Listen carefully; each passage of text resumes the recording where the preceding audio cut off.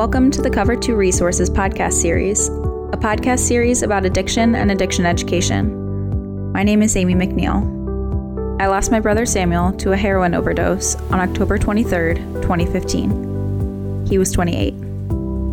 As a family, we thought we were prepared to help Sam fight addiction, but we were painfully mistaken. My family founded Cover 2 Resources in memory of Sam. Our mission is to arm others with the knowledge needed to best support a loved one struggling with opioid addiction. The Cover 2 Resources podcast is an ongoing series in which we interview experts in the fight against opioid addiction. It is made possible through donations and sponsorships from concerned individuals or organizations. If you want to help in the fight against opioid addiction, please consider donating or sponsoring the Cover 2 podcast. Go to cover2.org for more information. This podcast is available on iTunes, Google Music, Stitcher, and via RSS feed. Simply search for the full name, Cover 2 Resources, on your platform of choice. Thank you for listening.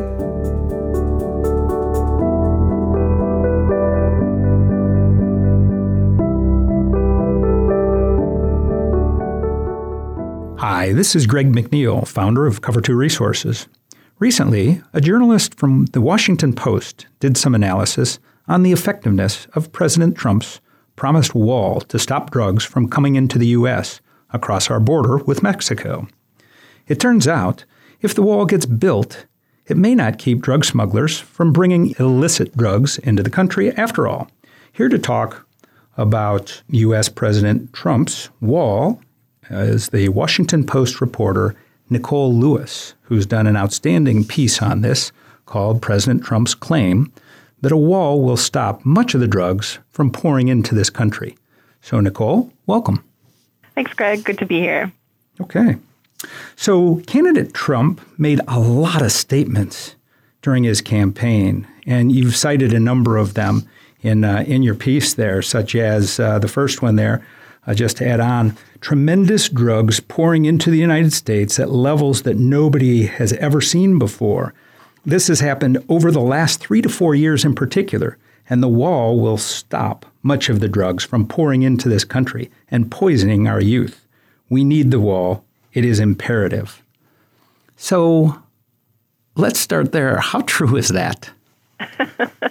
So in short, it's there are two parts. He's right, on the one hand. A lot of the drugs come into this country through our border with Mexico, but a wall just won't stop them, flat out. Wrong. And why is that? It's because most of the drugs that come in are trafficked. They make their way right in through legal points of entry. So drug smugglers fill up their cars, their trucks with these illicit substances, with heroin, with marijuana, and they drive them right through the border. And that's because, our borders are really dealing with getting tons of traffic, over the checkpoint every day. And it's just impossible. It's so difficult to be able to screen out every single drug smuggler. And additionally, the second most trafficked way that drugs come in are through drug tunnels. And those tunnels go, for hundreds of miles through the ground, sometimes as deep as 70 feet beneath the surface, right across the border. And they start often in one house in Mexico and wind up in one house on the U.S. side of the border. And so, a wall, no matter truly how deep it goes, and the wall is only estimated to be about 6 feet beneath the surface, just won't stop those two methods. And increasingly, the DEA is showing that drug smugglers are using drones to fly drugs over the border as well. And so, no matter how high you go, you can't stop a drone from getting across and landing, inside of the United States. So they put out RFPs already on this thing. Is that right? According to your article, there's a couple of different versions of this in their RFPs, and these walls would be between 18 and 30 foot high, and as you said, 6 foot below the surface. So that's right. This isn't going to stop anybody?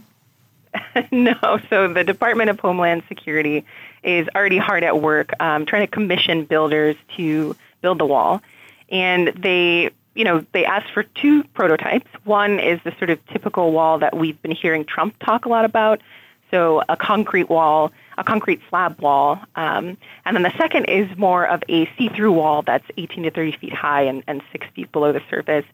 And again, it's the very fact, and this is not me saying this. This is the DEA who releases a report on drug threats. They're saying that the majority of drugs just come right through legal ports. And so this wall is slated to be in the stretch of the border where it's sort of, right now there's a lot of wildlife refuges, and it's sort of just barren terrain. There's a river, sort of mountainous and rocky, and so there's just no evidence that we have that drugs are being trafficked across and through these areas. So again, one version of the wall won't do it, and a see-through version won't do it either, and that's just because it's just not how the drugs are coming into the country. So it was projected that the cost of the wall by the Trump administration would be somewhere between $8 to $12 billion, and that, of course, would be paid for by the Mexican government. So let's fact check on that. What's reality? Yeah.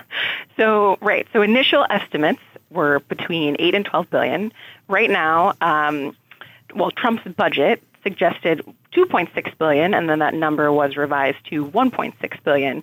But research shows that it would cost about $25 billion in order to construct the wall that Trump has described.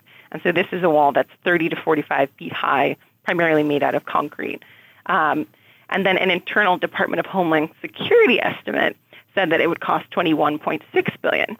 So, the current amount that's allotted for this project, $1.6 billion, just really pales in comparison to what folks think it will actually cost to build something like this. So now I want to take a step back for just a second and talk a little bit more about the different ways that the illicit drug smuggling is taking place. You mentioned drones, you mentioned the tunnels. Let's talk a little bit about that, as well as, I suppose, cars that make it through. Mm-hmm. So the DEA, as of March 16th, has discovered 224 tunnels since 1990. Most of those tunnels are primarily under the ground in Arizona and California. And I think one interesting thing that I didn't include in my article was that the DEA attributes a lot of these tunnels to the Sinaloa cartel, which most people, I think, may be very familiar with El Chapo, this figure, El Chapo Guzman. And, he was basically freed from jail or broke out of jail in 2015 through an elaborately built tunnel. And so it just goes to show you that, there's really no limit to the amount of ingenuity and sort of lengths that drug smugglers will go to figure out how to burrow under the ground, to reinforce these tunnels with wooden beams, to rig them with lights and air ducts. So again, a wall, if it's slated to go 6 feet beneath the surface, just won't have any impact on these tunnels that can be up to 70 feet below the ground. And then, additionally, we've got drugs coming in, right through the border of Texas and the United States, just being driven over. And so a lot of times, drug smugglers will, have sort of false bottoms to the cars or commingle the drugs alongside other legitimate goods. So that when the truck is inspected, everything kind of looks up to code, but you've got, heroin sort of stashed in there. And oftentimes, like the DEA is reporting that drug smugglers will sometimes dissolve methamphetamines or cocaine in other innocuous liquids and just bottle them up, take them right over. So that's, for those main reasons, that's why a wall just won't have any impact on the methods that we currently know through which drugs are coming into the country. Can you give us a little bit more detail on how the drone situation works, how they bring them in with drone? I get what a drone is and everything, but A drone's pretty small, right? They're not huge, and they would have to be small to not go through and not detect it, one would think. So share with us that process. Sure. Yeah, so right, exactly. So the drone technology we have right now is pretty small, pretty limited. And so it's not a primary way that drugs are being smuggled, again, according to the DEA. It's sort of small amounts of drugs that are put on a drone where someone can basically fly it, from the safety of their home, or, just they don't have to put themselves on the line in any way. And they can fly the drone right across the border and land it wherever they need it to go, presumably to a what we call a stash house on the U.S. side, so a place from which these drugs would wind up being distributed. But it's important to note that the DEA says as drone technology changes, drones may become more widely used. So if they can get bigger and load up with more drugs, it's possible that they could, see more drone use, more drone activity. Sure. And of course, fentanyl and carfentanil, that takes up much, much less space and it's much lighter to transport. And that's a really, really good point. Yes. Yeah. So, exactly like you said, fentanyl, which is sort of a big threat right now in the opioid crisis, it does not take millions of pounds of fentanyl to you just don't need to traffic it at that level. And so drones could be a very effective way that fentanyl comes in.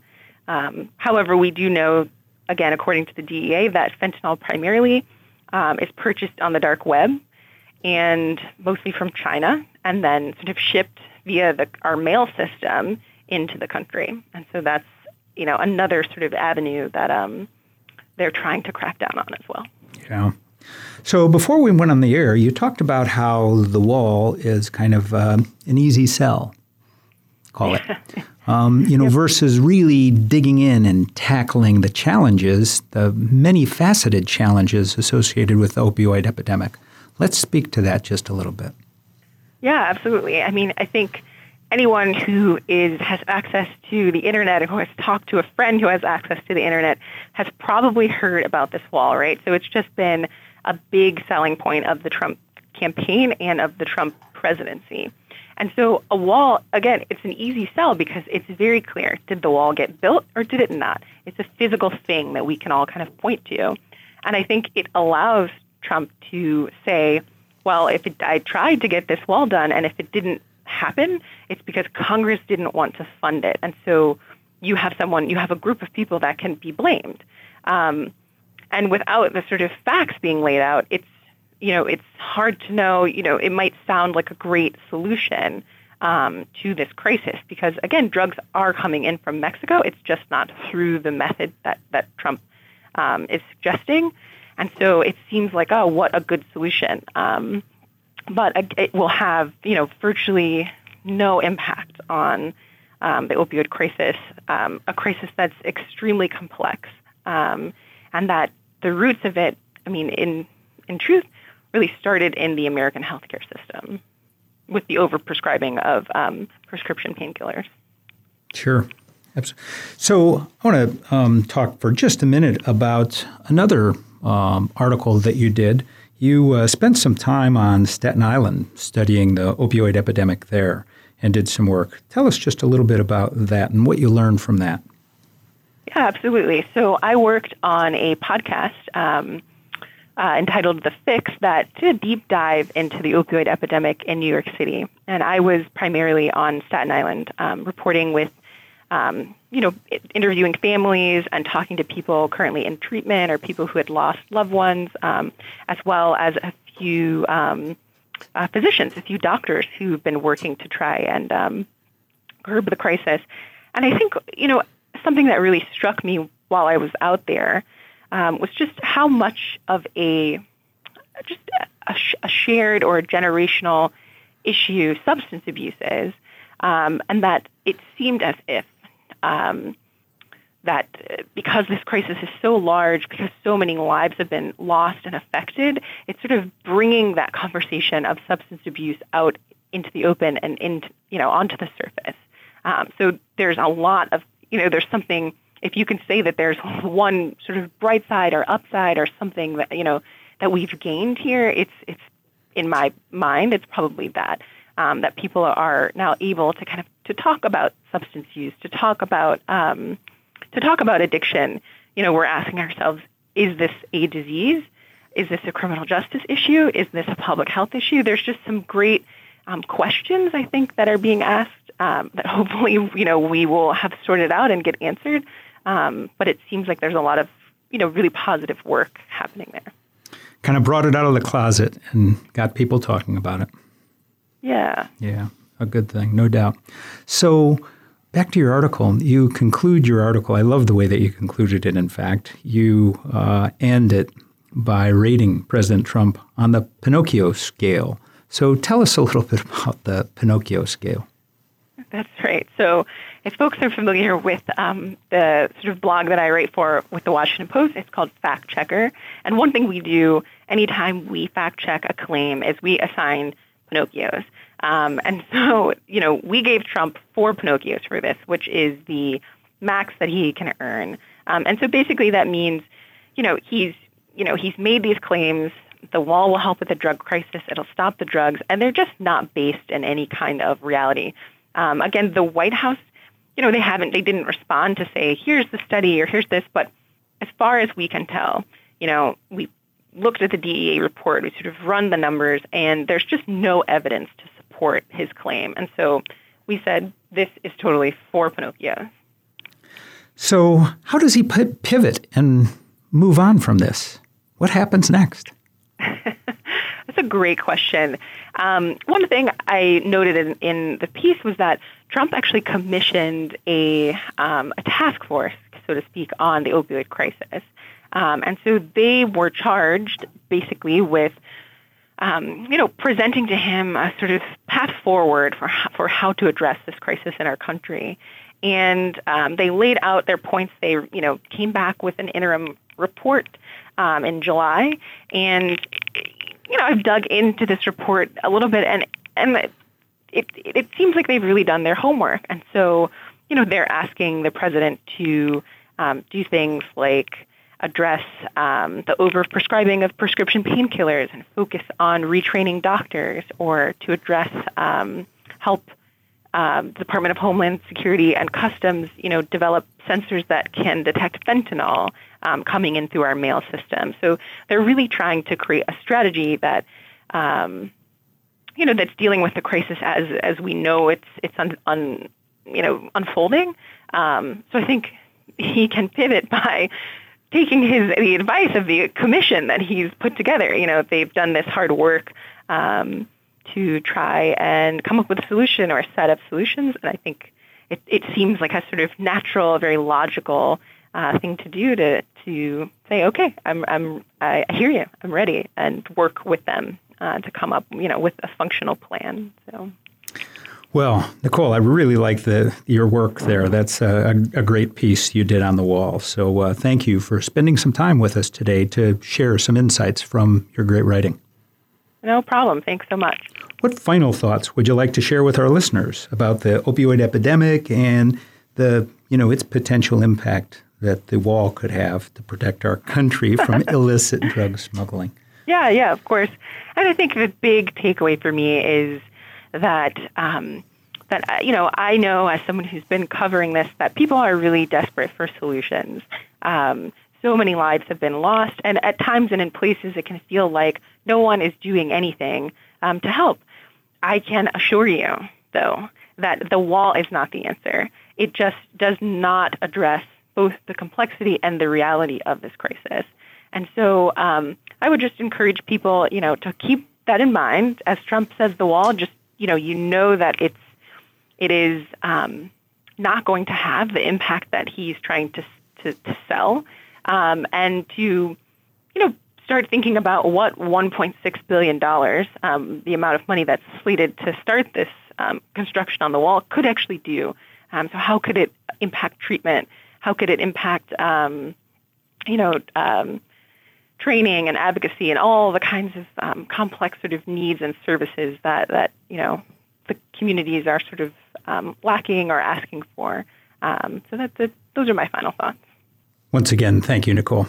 We've been visiting today with Nicole Lewis, reporter for The Washington Post and fact checker.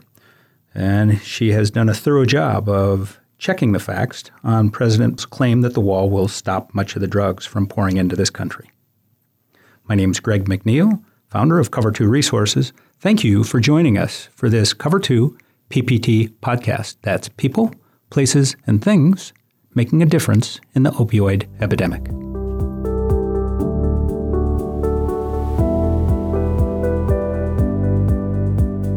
Thank you for tuning in to this episode of the Cover 2 Resources podcast. This episode is a production of Cover 2 Resources and is made possible by listeners like you. With your support, the Cover 2 team can continue to research and broadcast these resources to others in need.